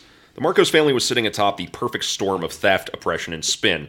And she made one particular statement that really laid out how much they gained. Quote, "If you know how rich you are, you're not rich. But me, I am not aware of the extent of my wealth. That's how rich we are." And she said this publicly. Well, that's her plausible deniability portion of this whole thing, I guess. To be fair, she probably didn't know. She probably wasn't wrong. Yeah, I mean, yeah, all she did was like, I would like to have this, and then just had that. Yeah. Right. Did you ever watch the video of Michael Jackson buying vases? Like these Ming vases? He's walking around through this warehouse, Yeah. and he goes, I want that one, I want that one, I want that. He ends up buying like 18 of these vases to the tune of like $15 million just because he could. Right. And like, did Michael Jackson know how much money he had? I guarantee he didn't. Nope. No. But you know what he really wanted at the time? A bunch of vases. Well, and little boys. Well, he had a menagerie too. Like whenever you have menagerie money, like, It's true that. Yeah. When you got private zoo money, you got some dosh. a private, Hey, not even a zoo, a fucking safari. Yeah. So Well, I gotta admit, if I had that much money, I'd probably be hanging out with a monkey. yeah. Let's be honest. Wouldn't we all? Really? So you got. He was living the You got dream. to call 911 and just tell them to show up and shoot it. Oh god. So nepotism wasn't absent from the equation either. By 1980, both Ime and Bong Bong held significant public offices. I can't say it and not laugh. Who's your boss? Bong bong. Bong bong. Held significant public offices. Ime was a congresswoman and leader of the youth wing of her father's political party, and Bong Bong was lieutenant governor of their home province, both of them younger than 25. Hey, we got Lieutenant and Governor Bong Bong. Bong bong. We got one of those too. He's running for Senate now. So Ime was even tried and convicted for the 1977 torture and murder of a journalist named Archimedes Trajano, who had been pursuing her about corrupt practices within the organization she led, and he was last seen being bundled into a car by her security team before being found later having been beaten to death. It should say out of the 3,500 that were murdered, and it's murder. Like they were murdered. Most of them were journalists. Yeah. It was journalists and professors, by and large. Shades of Cambodia and under Pol Pot. And stuff I like was that, going to say that Pol Pot did that. That's exactly what he did. going after the intellectual class. Well, and that's the ones that Well, were publicly executed. Right. The Soviets- How many people were just disappeared? And the Philippines has a lot of places to disappear people. Right. This is a typical authoritarian thing. Yeah. The Soviets did it. Sino, Every authoritarian government in the world the has. Sino-communism did it in China. The first thing they do is they kill the intelligence. Cambodians, the Chileans, Yeah, everybody. it's everybody. Yeah. So now, technically, this conviction still technically stands, but she never served a day in prison and has never been disqualified from any office holding since as a result. In 1981, the martial law was officially lifted by presidential proclamation, but Fernando Marcos held on to almost all powers granted to him by his Emergency Powers Act, and frankly, little changed. A presidential election was held in June of 1981, but since all major opposition parties were boycotting the election, Marcos won by a landslide, granting his official third term now that term limits had been removed. The activities of the Marcos security forces continued. Those who spoke out continued to die and disappear. The economy took another major blow in concert with the recession in the U.S. in the early 80s, and the Philippines' credit rating dropped further, but the flow of money coming into the Marcos' coffers had never been bigger. Now, in 1983, the main leader of the opposition movement, Benigno Aquino Jr., was granted safe passage to return to the Philippines after years of exile in the U.S., and on the day he landed at Manila International Airport, he was shot to death on the tarmac. There was a connection between the two, and I don't recall it. Didn't they date? Imelda Marcos and Benigno Aquino, weren't they an item at some point? No, I don't think so. There's a weird connection there. I don't recall because she paid for him to go to the States because he had a heart issue, and then whenever he came back, they were like, well, he just stayed. They were like, go, and then you can come back, and he just stayed for 20 years. Benigno Aquino's dad had a lot of connections with Fernando Marcos' dad. Okay, I knew there was one thing with Imelda, and I remembered like watching it in the news. Right. There may have been other connections too, because it's the political class within the Philippines. There's a lot of interweaving. So Yeah, you're not getting off an island out of a shanty town and making it Manila. Right. without knowing some people. Right. Yeah. So it appeared that the main driver behind the assassination was not Ferdinand, but Imelda. She was realizing that her husband was older and that his health was starting to not look so great, and she had ambitions of her own to assume his office should he die, and needed to get Aquino out of the way. She was eventually indicted with several others, including a cabal of army officers, but she never went to trial, the indictment being dropped for lack of sufficient evidence. Now, by the middle of the 1980s, the Marcos family was at the height of their excesses. The wedding of youngest daughter Irena to a wealthy financier was thrown at the cost of $10.3 million, and none of this money came out of the Marcos' family's accounts. All of it was paid for by the state. The family owned hundreds of properties worldwide, from condos in San Francisco to a mansion in Rome, to, as we mentioned before, an entire 42-story building in Manhattan on Billionaires Row. They own dozens of airplanes, from little Cessnas all the way up through a luxuriously appointed personal DC-10 airliner. Made frequent trips to Rome and then back to Rome. Well, no, those were made on government jets. Okay. This was just a bonus. Right. And DC-10 is normally meant to carry up to 350 passengers, to give you an idea of the size of it. They own dozens of massively expensive cars and untold amounts of jewelry, watches, clothing, and art. All of it had been paid for by money stolen from the Filipino government, and it's estimated that by the end of 1985, Fernando and Imelda Marcos had stolen somewhere between $5 and $10 billion away from the Philippines government, although some recent findings have shown that this estimate may be too low, and the true number may be somewhere in the $20 to $30 billion range, which is up to $44 billion in 2021 bucks. It makes it so incredibly difficult to track how much they embezzled because of how they had all the control. They wrote the books. Yeah. So we'll never know. Yeah, we won't. I mean, she admittedly never knew herself, and it was her money. Yeah. Right. Their programs of systemic Well, violence. it was the Filipinos' money. Yeah. But it was. It was someone. She was using yeah. She was just holding on to it for them, just so that she could be their light star in in the the dark. darkness. The Dark Knight, the hero they deserve. Now, in addition to all the numbers that Chris mentioned earlier of 3,200 odd people being publicly executed, not to mention the tens of thousands of people who were disappeared, it's estimated that as many of 1 million people had died as a result of the crushing poverty and starvation that had resulted from the Marcos' regime's policies. Finally, the people had had enough, and the tipping point soon came. Now, throughout the mid-'80s, discontent had been growing to a fever pitch, and in Manila and all throughout the country, mass protests and riots were taking place, calling for reforms and more financial and food security. In August of '85, a large part of the Congress proceeded with an impeachment vote against Marcos that was just barely defeated, even with the help of significant bribery. News articles had been published all over the world alleging the scale of the Marcos' theft from their own people, and even the U.S. government had significantly pulled back from its vocal support of the regime. Under pressure from his own government and from some of the Philippines' biggest trade partners and aid providers, Marcos called a snap election in November of 1985, a year before the next presidential election was scheduled to occur.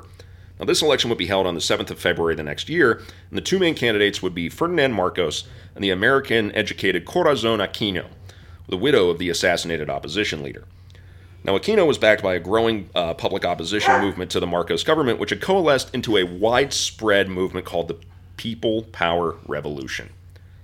Now, to support her husband, Imelda went into campaigning overdrive, the focus of her efforts being to counteract the reports of corruption and ill-gotten wealth within her family, and trying to spread the message that they were merely the humble servants of the Filipino people, which is hard to do when you're wearing $500,000 fucking worth of jewelry Whenever and you have clothing. a 54-carat pink diamond around your neck, and you're handing $100 bills, $100 American USD, $100 bills out. Have you ever seen her biggest necklace? It's not a diamond, it's a ruby, so it's not quite as valuable per With all the carat. pearls. Yeah, with all the pearls on it. 245 carats. That's the size of a fist. It's monstrous. She had a thing for pearls. Everything was pearls with her. I don't know why. Well, pearls, the Philippines creates quite a lot of pearls. Yeah, but I She mean, like wore she a pearl definitely necklace. like Americanized her. Yeah. Well, I mean, not even Americanized because she was big into French and Italian fashion. That's why she spent all of her time there. Yeah. So when the election Whenever was... she wasn't just like barging into the White House all the time. Which she did a lot. All the time. She used to just show up. Well, Henry Kissinger was like her nemesis. He said he was said just trying to she get was- shit done, and she expected this red carpet treatment. Still all showing the up time. to see Uncle said Gipper he for was- some jelly beans. He said she was more of a pest than a guest. She was Yeah. more of a pest than a a guest. guest. This is not a productive area of conversation. I think my favorite part of that was when she shows up and she gets mad. The State Department didn't know she was in the country. Yeah. She shows up at the White House and she's pissed because she has to sit at the gate. But Betty Ford let her in, had tea with her. Come on in. The press shows up because here's the First Lady of the Philippines having tea with Betty Ford. She gets angry because Gerald didn't show up right away.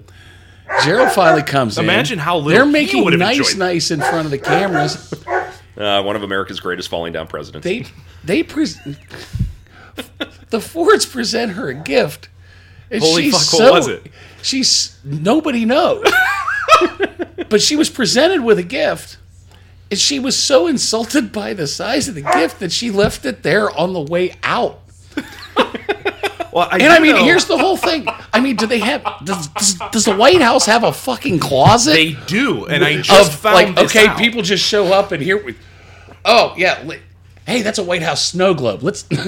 No, and I just found this out, and I thought it was hilarious because people were just incensed that all these like outgoing Trump officials were taking all of, like the gifts for dignitaries, but they were like all these like golden like coffee mugs and brand like that said Trump all over them. That's hilarious to steal. That's That's very funny. incredibly funny to steal. Like I don't care what side of the aisle you're on. Like That's stealing the gifts for objectively dignitaries funny. that are just like sitting in a room. That's Right. fucking hilarious. Yeah. So when the election was, Jesus Christ, they gave her a fucking snow globe. What do you think? Like realistically, what do you think they gave her? A music, but like one of the ornaments they sell every year. Like, what if it was just like office coffee supplies? cup, Like yeah. they didn't have anything. Like here's the stapler. just the panic. It was of a her red. just the panic of her showing up. They're just like grabbing tea towels out of. And Gerald the Ford kitchen. just refusing to come downstairs. It's a red swing line stapler. Eventually comes back to the United States and a guy burns down a building over it. It was very important. What if it was the nuclear football? That's all we got. Somebody uncuff this guy. So when the election was held and the results tabulated, they showed that Marcos had won by 1.6 million votes. But tallies conducted by international election monitoring groups, and they showed up because they knew there was going to be some fuckery, showed that the reverse was true, and that Aquino had won by margins ranging from 5 to 9 points. Now, widespread reports of violence and intimidation at polling places by security forces started to immediately come out, and the capping point was a walkout by 35 computer techs who alleged manipulation of the computer vote tabulation system in favor of Marcos. Now, when Marcos took to the airways to declare his victory, the streets erupted in violent protests, which were violently put down by the Filipino military at the cost of dozens of lives. Now, over the next few weeks, many of Marcos' supporters and insiders would defect over to People Power, bringing tales of more corruption and election fraud, and the public outcry built to a fever pitch. On the morning of the 25th of February, the inauguration happened. Well, technically, 2 inaugurations happened. Yeah, they still did everything. One for each And candidate. They had a great big freaking party at the presidential mansion. They, the dances and everything. And I seem to remember a second inauguration being threatened back in January of 2021, Oh too. yeah, and well, then again, and then again. Well, yeah, I was going to say again. that happens every quarter. Yeah. and again, then JFK, and then again. Yeah, so the massive crowds that turned out in support of Aquino soon went ballistic over Marcos' continued insistence of election victory. Now, within hours, a new wave of violent public unrest had broken out all over the country, and massive crowds overwhelmed the security forces and were soon at the gates of the presidential palace baying for blood. Ferdinand and Imelda frantically began gathering those close to them around them and packing away as many valuables as they could stash, and at the same time working like hell negotiating with both Aquino and the U.S. State Department to secure safe passage out of the country. Corazon Aquino and her team decided that safe passage out for the Marcos clan was the path of least resistance to ending the unrest, and granted it. At around 9 p.m. on February 25th, 1986, the Marcos family, including extended family members and some close associates, 89 people in all, gathered everything they could carry, including $10,000 in cash apiece, and bundled into 4 HH-3 heavy lift helicopters that had landed on the grounds of Malacanang Palace, then flew to Clark Air Base, where U.S. Air Force C-130s flew them to Hawaii via Guam. You may ask yourself, why were 4 Jolly Greens and 2 heavy lift cargo aircraft needed to transport only 89 people? Well, let's look at a rundown of some of what Imelda and Ferdinand brought with them. 22 boxes of cash, valued at $717 million. That's $1.3 billion adjusted for inflation. 300 crates of assorted jewelry of undetermined value, although likely in the high tens or even possibly into the hundreds of millions. $4 million worth of uncut precious stones carried in Pampers diaper boxes. 65... Okay. Keep going. 65 Seiko and Cartier watches, a 12 by 4 foot box crammed full of real pearls, a 3-foot solid gold statue covered in diamonds, sapphires, and other precious stones, $200,000 in gold bullion, over $1 million worth of Filipino pesos coins, and deposit slips to banks in the U.S., Switzerland, and the Caymans worth $124 million. Not to mention a big box of gold bricks. Yep. Yep. Bunch Covered of in gold lead. bars. But the one thing that, and it was mentioned, I believe it was in Kingmaker, is, she had mentioned before that she found a bunch of secret golden bricks in her wall.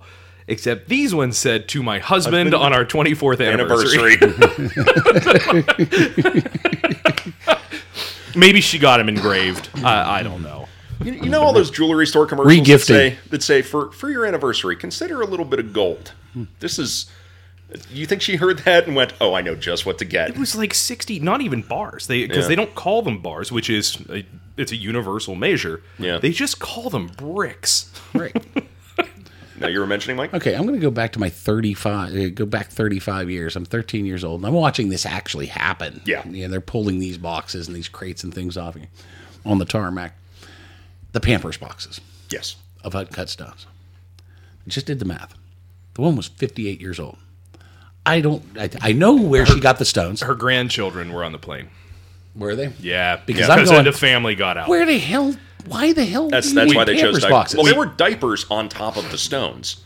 Oh, yeah, they Yeah. were smuggled. But no, because we asked that question, because we remembered the diapers boxes, and if you just Google it, you can find it on news. Like, you can see boxes of Pampers. Right. And, it was because all of the families had left. I mean, all of the family had left. Not all of the families, but all of their family left. The grandchildren were there. So ostensibly, they should have had diapers. But diaper boxes also don't weigh 70 pounds. Right. Yeah. So, also as an interesting little note, they almost left Bong Bong behind. Well, they didn't like him in the first place. They named him freaking Bong Bong. They stood up and looked in the mirror and did the... Well, here's the thing: is they He said he was shaving. well, no, they didn't know that. It's less funny when like Kevin McAllister's 35. They didn't know that they left him behind until the last chopper, which was fully loaded and ready for takeoff. Up comes Bong Bong wearing very expensive fake military fatigues. Why do you have to have fake ones? I don't know. They're already on the Imagine cake. if like Right. Bobby's Class Bs were made by Prada. Exactly. Now the crew refused to let him on because they didn't know who the fuck he was. Look at you with your camo and Dolce & Gabbana buttons. You got these Air Force chopper pilots coming down from Clark Field. They're just like, who the fuck's this guy? They didn't let him on until he jumped up onto the landing strut of one of the Jolly Greens and stuck a gold-plated Uzi in the pilot's face. Gold-plated. Now, once the party had departed, the security forces at the palace just sort of slunk away and looked to their own survival. And once... I love that. Thanks for helping us load all this heavy shit onto the helicopters. Bye! Good luck out there. Yeah. So once opposition forces began to filter into the compound, they were astounded and enraged at what they saw. A vast, impossibly richly decorated home that would put J. Paul Getty to shame. They just let him in. Yeah. And I thought, it's also super wholesome that Corazon went by Corey. Yeah. But Corey, just let him in. Oh, Corey was a She sweetie. She was America's sweetheart, too. She was she was fantastic. Yeah. You want to talk about a bad bitch? I mean, look for an episode about her. Yeah. Right. But whenever she was like, no, they need to see this. Maybe we'll do her story as a Patreon follow-up. Okay. Yeah. So, so hundreds of millions of dollars of art still line the walls because that's a little less portable. And most of it was like hastily cut out of the frames and Yeah. replaced with family photos. So just like empty frames with just like a picture of a Bong Bong like stapled to the wall. Just kissing a gold-plated Uzi. Yeah. So, the In wall front of his yeah. Lamborghini. The wall hangings and rugs alone were worth tens of millions of dollars. And vast stocks of expensive food filled the pantries in a country where large parts of the population were starving, and the wine and liquor cellar was insane, containing 650,000 bottles, some of which were worth tens of thousands of dollars apiece.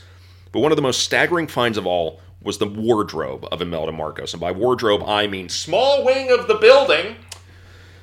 The jewelry was almost gone, but what remained was simply astounding. 15 mink coats and hundreds of other expensive furs in a country where it doesn't get cold. 508 gowns of dresses, the cheapest of which was retailing at $3,500. 888 handbags, and roughly 3,000 pairs of shoes. The most expensive pair they found retailing for, any guesses, boys? I know the answer to this, and it's just like I had to sit down. Go for it. It was were they the Louboutins? They were like $11,000. No. Which ones are these? They found a personalized pair that if you get them personalized, oh no, they have Cartier diamonds on them. Oh, God. 130 grand. Oh, so she had the one-offs. Jesus God in heaven. They were just Yeezys. I do like that in her They were defense. the original Nike Yeezys. In her defense, she said that she only had 1,600 pairs. Yeah. 1,600 pairs. Oh, and it was to promote the growing yeah. fashion. What was it? The shoe industry. I have the quote here. She would say of her shoe collection, quote, "I really had no great love for shoes.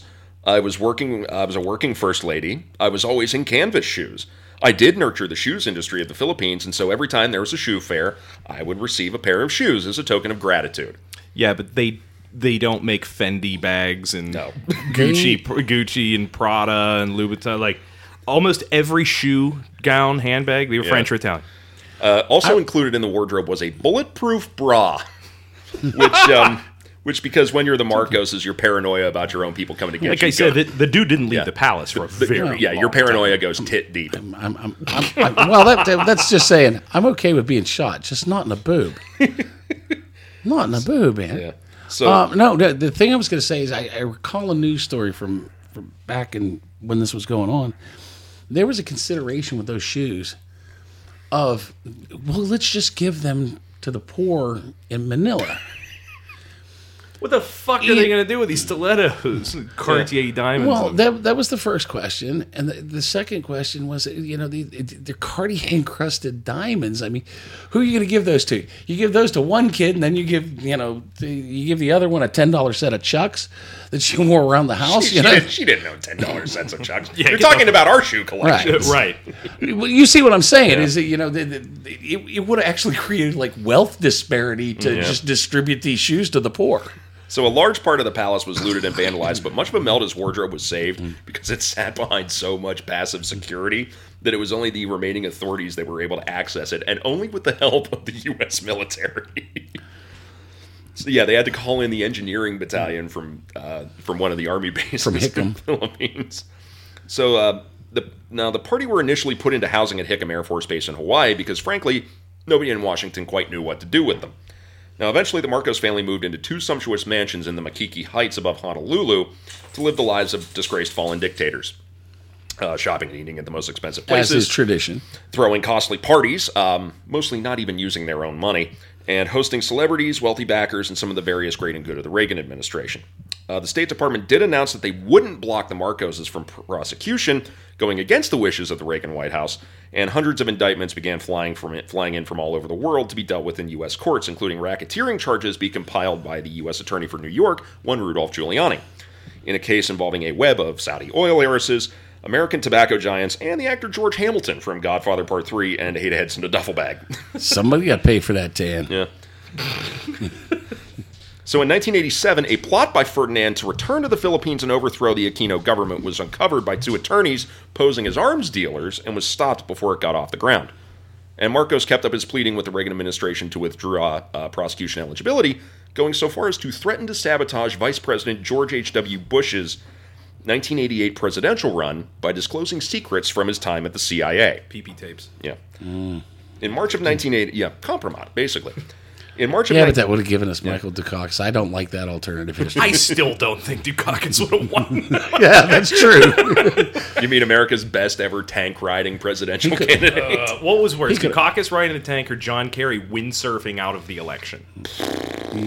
I mean, No, that tank. We're really That gonna put this up against. Do you remember when that was enough? Yeah.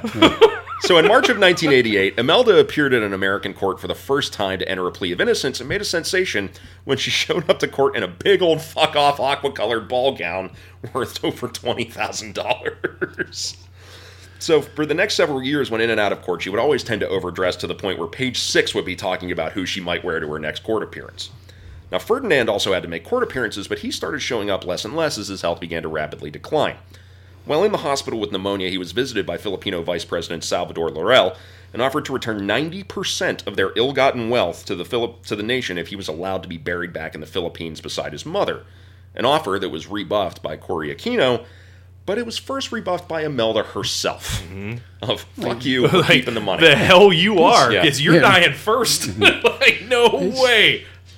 Poor Ferdinand died of heart and kidney failure. Did you just call him poor? Poor Ferdinand? Like, one, I don't no, know. fuck that guy. Yeah, And two, you're right. he had I got- $30 billion. I got a whole nother line of reasoning. I'll call him poor for now, but I want to come back around to this. But yeah, he died of heart and kidney failure on September They 28th. killed 3,500 people. They beat 35,000 in the streets. Fuck that guy and fuck his wife. Yeah, his died on September 28th, 1989 in Honolulu. His body was interred at a private mausoleum at a Buddhist temple, not allowed to be returned to the Philippines until 1993. He was survived by his mistress, Dovey Beams. Well, but see, this is the thing. This is what I want to come back around to. All right. I assert that everything that we've just talked about is a grand case of cuckolding.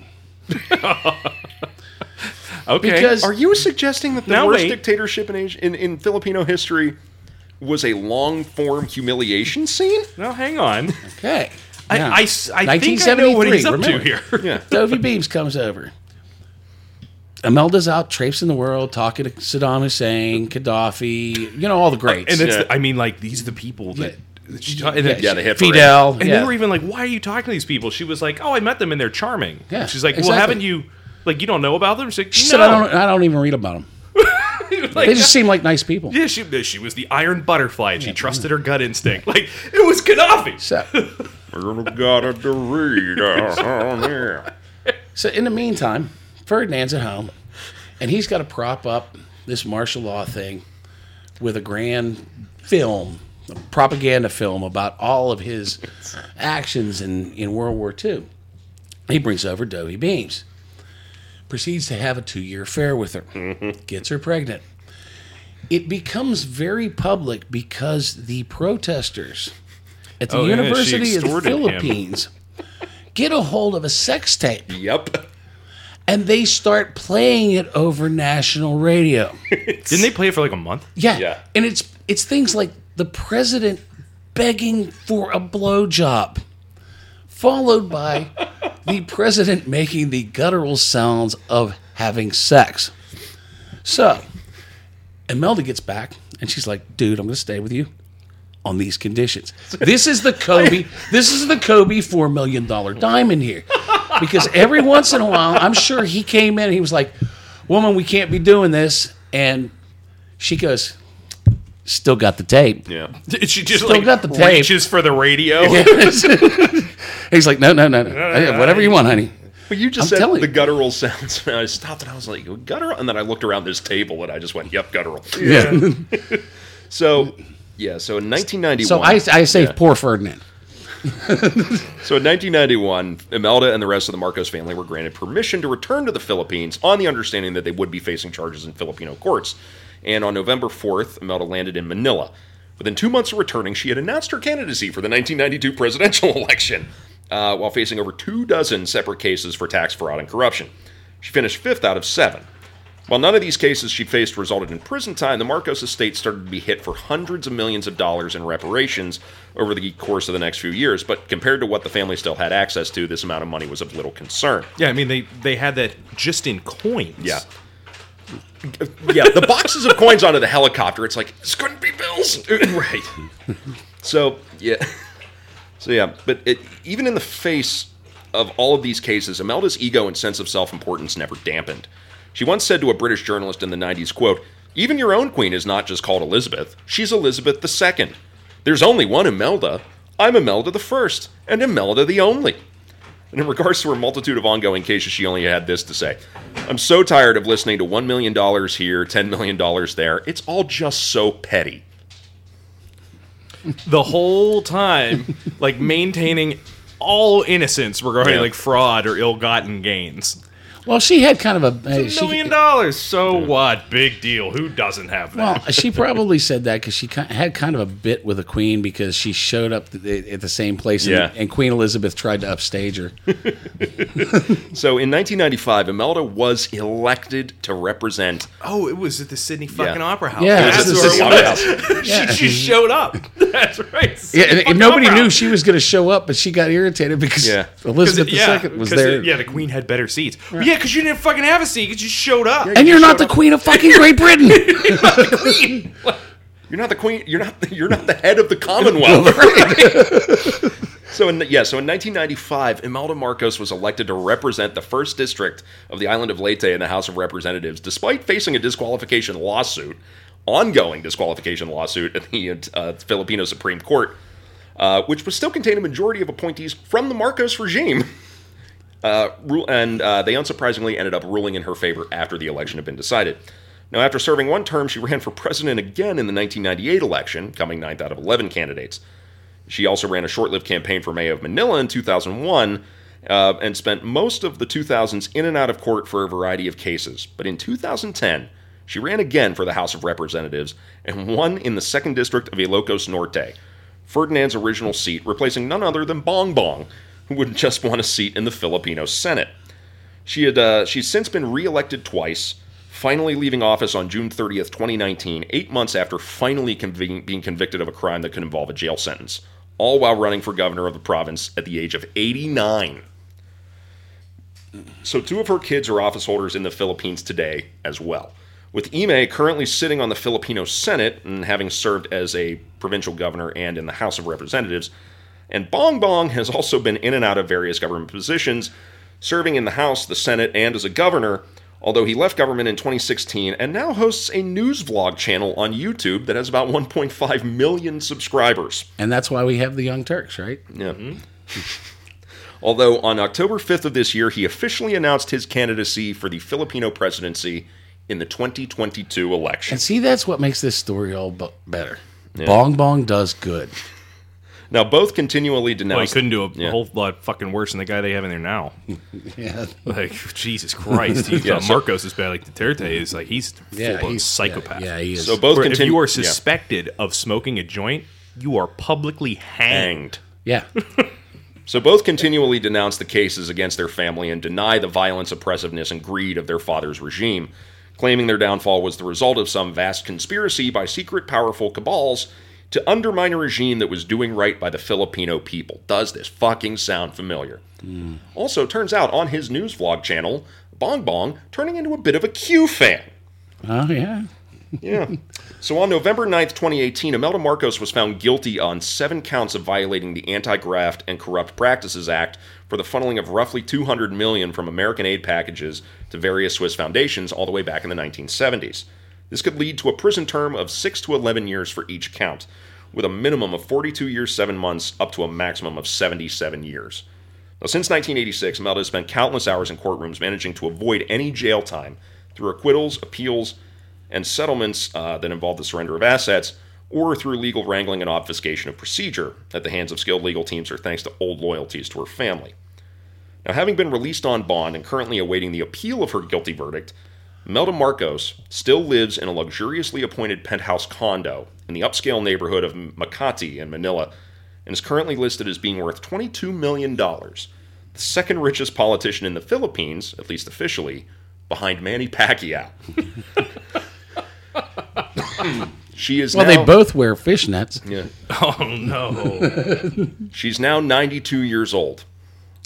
Now, the Marcos legacy is not a mixed one by any means. That would make her a spring chicken if she was running for office in the States. Yeah. Well, what I was This gonna young say upstart, 92. I say they go. I think the Philippine judicial system should go the way they keep going. They're using these deals to get this money back. The woman's 92 years old. Yeah. Who cares if she serves time in prison? If you keep making deals in these appeal systems to get the money back to the Philippine people, you're really doing it justice then. Yeah. Right. And somehow I agree. I doubt if she goes to jail today, she's going to serve her whole sentence. Right. She ain't Exactly. going to jail no matter. You're not going to jail anybody that's 92 years old. But the Marcos legacy is one based purely around greed, nepotism, and cruelty. and it's one that's still left its mark on the Philippines to this day, and everything from the country's ongoing economic struggles to continued corruption to the emergence of reactionary lunatic shitbirds like Rodrigo Duterte.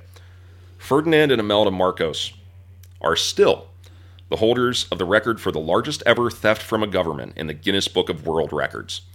And the sooner that we can refer to Imelda in the past tense, the sooner the process can begin to truly remove the stain of the Marcos name from the Philippines. Well, I mean, Imelda Marcos spent $2,000 at the San Francisco airport. Does anybody want to guess what she bought? I know this one. 67 pounds of Toblerone? Very close. Chewing gum. It was only chewing gum. She spent $2,000 in the Okay. 80s. Well, in the 80s. Okay, because I was going to say I was. Well, now that's, I was in San Francisco airport. I was going to say now it's half a sandwich and a bottle of water. I But was going to say she bought 7 packs of gum. Holy shit! And besides that, I'd give $2,000 to see the Doublemint twins. Man, you want to know that? You want to know? I could tell that your prime of youth was in the 90s. Yeah, exactly. is that what their OnlyFans costs? Oh man. Asking Probably. for a friend. So, But like, yeah. and the thing is, like, as much as they were up with appearances and how she said that she had to be beautiful and opulent and grand and all this, they did try to play down all the time how wealthy they were, which is super fucking weird. Like, she was listed as one of the 10 richest people in the world, one of the 10 richest women in that circle in a big expose for Cosmopolitan, which she was interviewed with, which she sat down for all the photos for, knew what it was, and did they kill the story? No, they sent government agents out to buy all the copies of Cosmo in the Exactly. Philippines to bury that story. But it was just like, these people are fucking nuts. Yep. But my question is who's more nuts? I mean, this woman did all this stuff, and they reelected her. They elected her initially, and then reelected Re-elected her. Yeah. And this is after everything. This is after There- the Pampers Like I boxes. said, Butter, there are still, right now, shrines to her in Layton. Right. Yeah. They love this woman. Yeah. The course of her fortunes, I should say, irrespective of her actual wealth, it's like a fucking sine wave. I mean, It's up and down and up and down. It's when you see that she's back in the House of Representatives, I couldn't help but think, hey, well, you know what? I took a hit on the money. I got to go back and make some more. You know, because she, given the time and given the, if she had a little bit more time and a little bit more youth, she probably would have been involved in the saving graft and corruption that she had been in the late 80s. Or in, I think we asked that question about Gregor McGregor. Mm-hmm. Like, would he have ever stopped? I mean, he did it twice. yeah. The only way that they would have ever stopped was going to be the downfall of the Marcos regime, either through takeover or through assassination. I mean, I'm fairly sure that Ime and old Bong Bong probably haven't been involved in the most ethical practices either. yeah, but I don't think that they can't have the same level of graft. They have a spotlight on them, so they can't do it nearly to the extent that their And parents they're were not able the to, only but- ones in charge. Yeah. Because what did you say about paving roads? They had you take a road, and this is one of the ways that they did the corruption is a road's supposed to be 10 inches deep. Well, they take it at they build the road. They have the engineers build the road at 2 inches deep, and then they pocket the cash that they were going to spend on the concrete. And the only way is cut into the road. I'm going to You do figure out that what over- the cost of a mile of highway is. But so yeah, it's the story of staggering corruption. And here's the thing: is billions of dollars of the Marcos money has gone back to the Philippines, but it's a drop in the bucket. It's less than half. I mean, some of it is so well sequestered and so well hidden, and a lot of it is the fact that they seized so many assets that they can't auction stuff off fast enough. Okay, so it's a lot. Yeah. According to the typical cost, thousands of $2014 per lane mile. If we're doing interstate, and because it's the Philippines, it's going to be either rolling or mountainous. Reconstruction, let's reconstruct existing lane. Let's go to add lane. We'll just call it that. Or add lane equivalent high cost. We'll do add lane. It's $2,000 a mile. It's $2,700 a mile. Now, that's For one lane in flat terrain. They would be pocketing 80% of $2,700 per mile For one lane on flat terrain. Yeah. Right? Yeah. Yeah, So, so let's say a 4-lane highway across rough terrain. That is a lot of cash. Well, if you go to mountainous terrain, it is now $8,646 a mile. per lane. Yeah. Yeah. Exactly. That's a lot of cash Holy shit. building a nationwide highway system. So one thing I want to talk about before we finally wrap up here, Chris, you were asking us a question in the discussion chat that we were doing leading up to this episode about Oh yeah, I wanted to play a size game. of personal collections. Yes. I wanted to know, just out of curiosity. By the way, hearing the words "I want to play a game" coming out of your mouth is fucking sinister. Want to play a game? It's actually less sinister when you use that voice. I wanted all of us to count our own shoes. Yes. I wanted to see who was winning the Imelda Marcos Award for most shoes on a podcast in my kitchen in 2021. Not me. Well, I how almost many? guarantee You claim that you have the least. How many pairs? 2 pairs of shoes, 2 pairs of Chucks, my work shoes, a pair of dress shoes, a pair of pirate shoes, a pair of flip-flops, a pair of sandals, and Stiletto pair- heels. Are we counting slippers? Oh crap! I We're counting forgot about that slippers? collection. No, My number's going to go no. up. And yeah, a pair of slippers. Only because That's I 8. did it. It'll make me feel better. If you're counting slippers, we're going 8. You're going 8. 8 pairs. Now, Kyle messaged us. He's not here, but we did ask him this question. He messaged us and said he has, including slippers and his, he called them Stormtrooper boots, Star Wars Stormtrooper boots. I feel we Right. should Yeah, let's say Storm. specify. Yeah, let's go ahead. Yeah, Before we are get in the world of Q. Right. He has 14 pairs. Chris, do you want to reveal your number first, or should I? Let's go you, because I feel like I've got a pretty good shot at the title. Okay, so for me, it's 23 pairs of shoes. That's a pretty respectable number. That includes slippers, Wellingtons, my pirate boots. I Everything. will include slippers now, so my number's going to go up a couple. I have 38 pairs of shoes. Okay.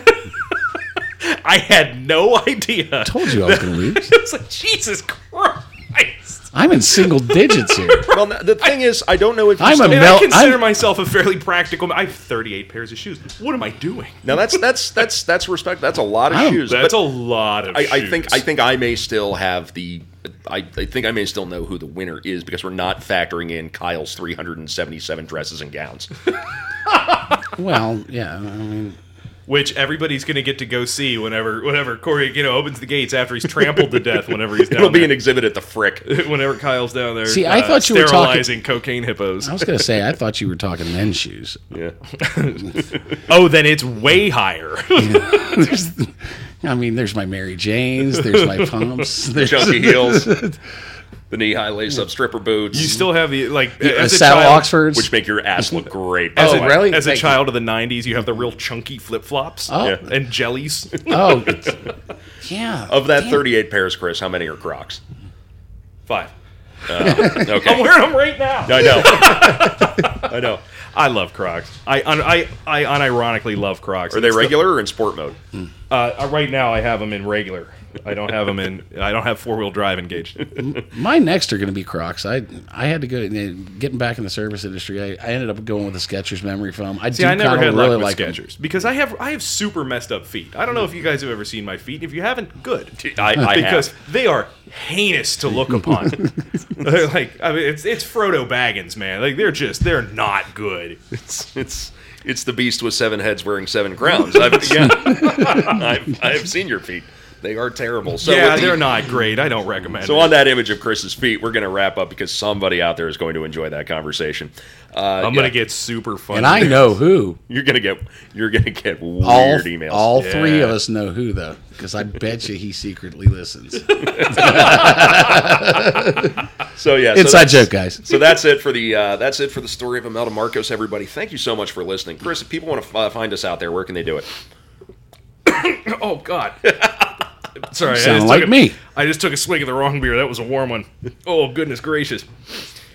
Oh, okay. You can join the crew if you want to find us on patreon.com/TRRpod. You can email us at trrpod@gmail.com. Don't forget, we are going to close the polls pretty soon. This is 11/16/2021 is the date of record. For the What Time My Dog Bit Rob's Genitalia. going back to our first, the first Justinian episode. Yeah. Close. If you want to hear, you have to listen to episode 2 to get the full details of that. If you want to follow us on Instagram, you can follow us at TRRPod. On Twitter, at PodcastTRR. You can find us on Facebook. And be sure to throw us a like and review on whatever platform you use. Every little bit helps to appease the almighty algorithm. Yes, it does. And don't forget, you can also still join my cult. My cult is still active. I The just Bob sent Crane that link Sex to a Cult. bunch of people the other day. Yep. We are active. The BobCraneSexCult.com.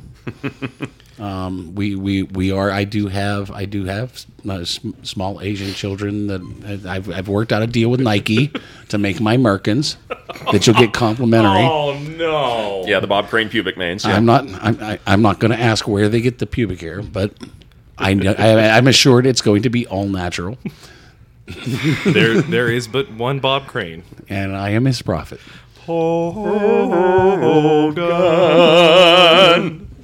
So, God damn it. On that note, yeah, we're going to wrap up. Oh, actually, one more announcement. On the 22nd of November, Kyle lands back in Pittsburgh. Go to Pittsburgh Airport, harass him landside, make signs, embarrass him, and Well, especially considering this is like the richest and most corrupt human being in recent history that we have covered. It makes it funnier that And Kyle's we not didn't- here to just we be angry didn't- about we it. didn't have our studio Bernie bro. that's true. The person who is the angriest about billionaires on this show was not here for Imelda Marcos. It's so Right, sad. I mean, like truly, like the most blatantly ill-gotten gains of any of the modern. we will ask Kyle for his response on the next episode. We'll take a couple that's minutes going and to be have for our Kyle. Patreon Yeah. exclusive roundtable Right. for the Imelda Marcos. If you'd like to hear that, Rob. You can go to www.patreon.com/TRRPod to access all of our Patreon member exclusive content. For as little as $1 a month. Come on, people, it's $1. Absolutely, you can find that much in, but that's The Catholic Church. There's that much hidden in the walls of your house encased in lead. The Bob Crane Sex Cult charges more for indulgences. that is true. So that's going to do it for this episode, everybody. We're going to catch you the next time. We're keeping up the trend of covering women. We got some feedback that said they wanted to hear about some more ladies, so we're taking a few on here. Next time, we're talking about Elizabeth Bathory, the Blood Countess. Oh, yes. All right, everybody. Thank you for listening. Enjoy your shoe collections. I'm sure if we combine them all, we can get somewhere close to 3,000. Gold-plated Uzis, all that. You know. The gold-plated Uzi would be sweet, though. Man, when we launch our merch page, We'd that's look going to like be the great. bad guy in all like the Bad Boys movies. And it would be the best. I want to be Jamie Kennedy. God. Who doesn't? Don't be hating. All right, people. We're going to take off. We'll see you next time. Thanks for listening. Hold fast, everybody. Out.